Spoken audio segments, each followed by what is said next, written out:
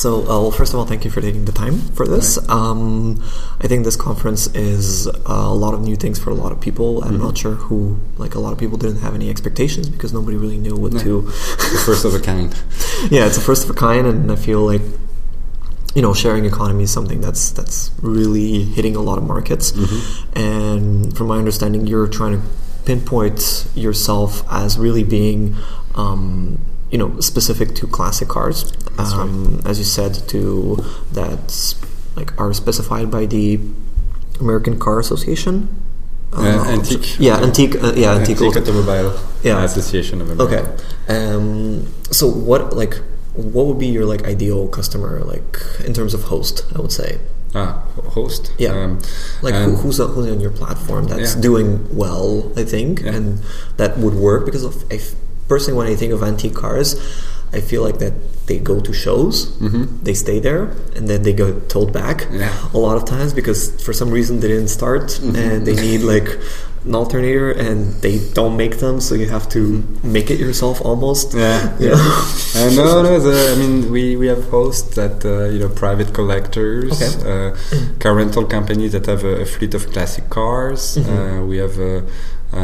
Picture car companies, basically everybody that's willing to have the vehicle used as a rental.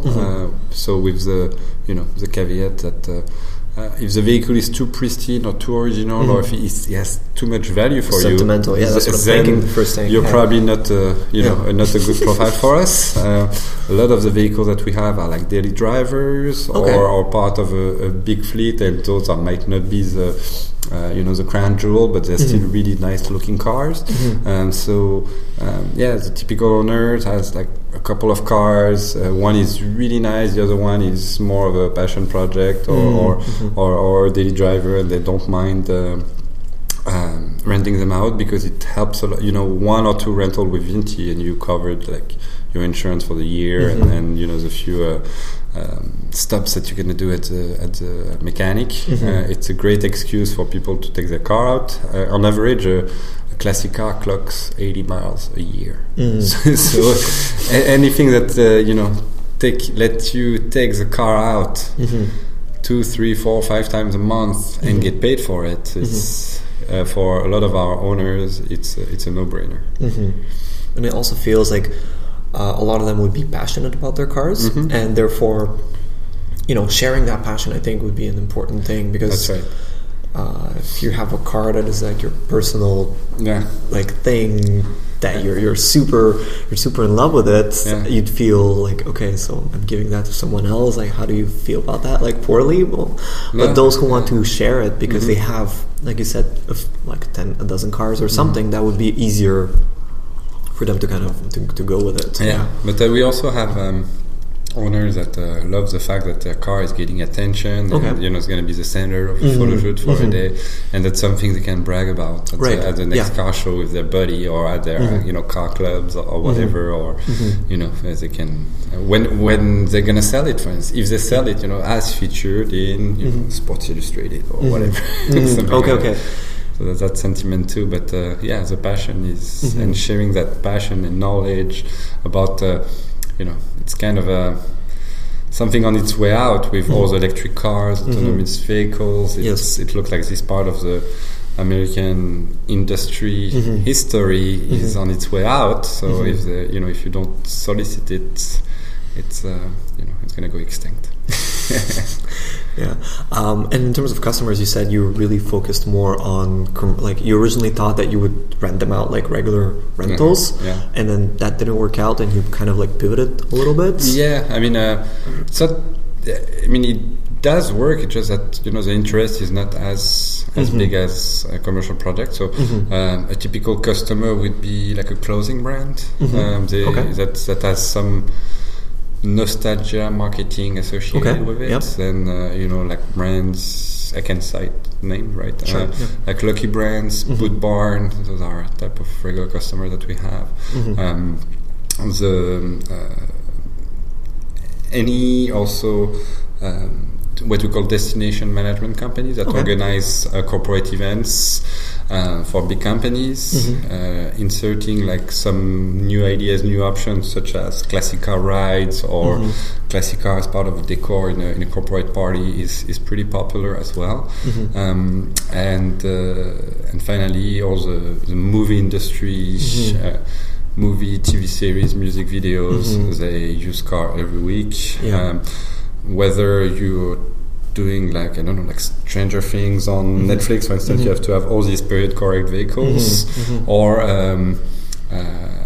coming up soon is the latest Snoop Dogg video where we have a music video where we have a couple of cars in it. You know, it's kind of a wide spectrum, but always the same kind of attitude towards the rental. The car is not meant to be driven. It's going to be as a decor, as you know, to set the stage and set the ambience.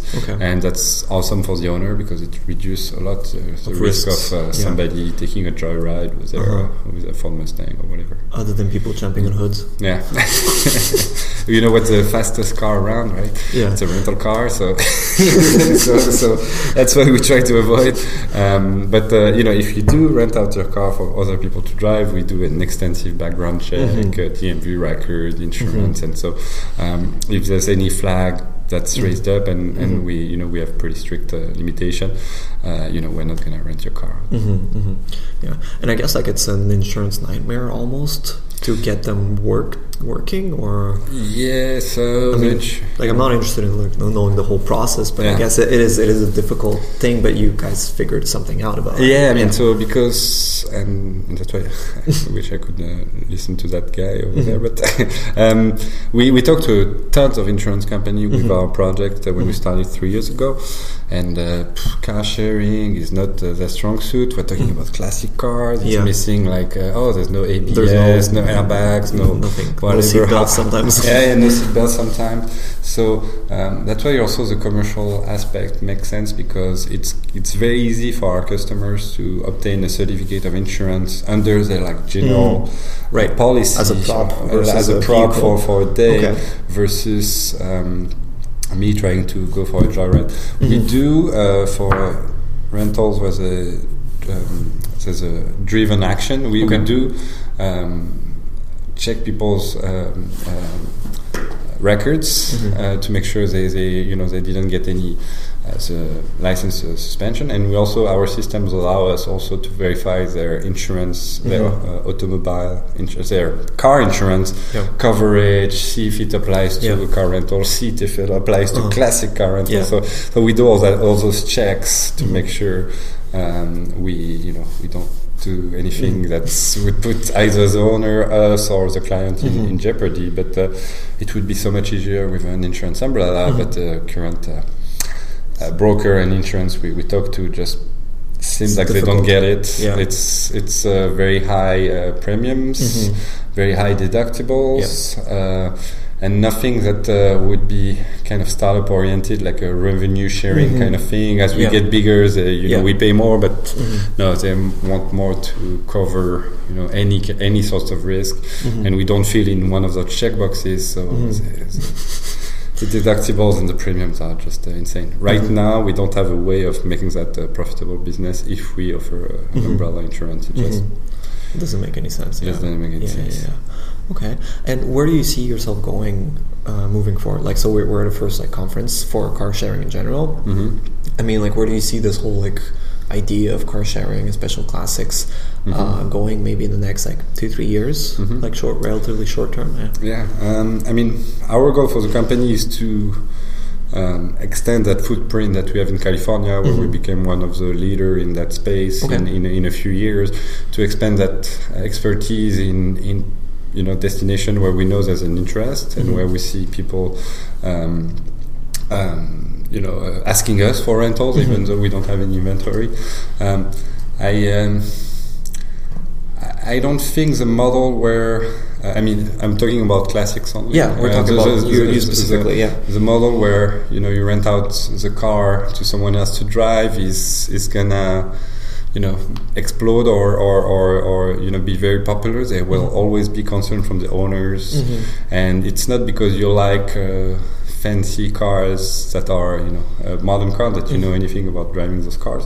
So I see more of like a creation of like drivers club with people that are especially vetted or especially favorable to that kind of driving experience. That could something that we thought about also to kind of open this club where people would share their car, but at least we it's the same group of people, and we have a lot more control in terms of commercial rental. Just looking at what Netflix comes up with, there's great opportunities to expand our reach into that market and to become their picture vehicle people. Having the traditional picture car vehicle companies now own their inventory, so which lots of overhead and lots of overhead with everything associated with owning those cars. So our model break kind of those barriers, and you can have suddenly from a company that had a large inventory of like 300 cars, suddenly you have access to 1,500, 2,000, 3,000. So it's alleviate a lot the pain to find the exact car, I guess, for those people.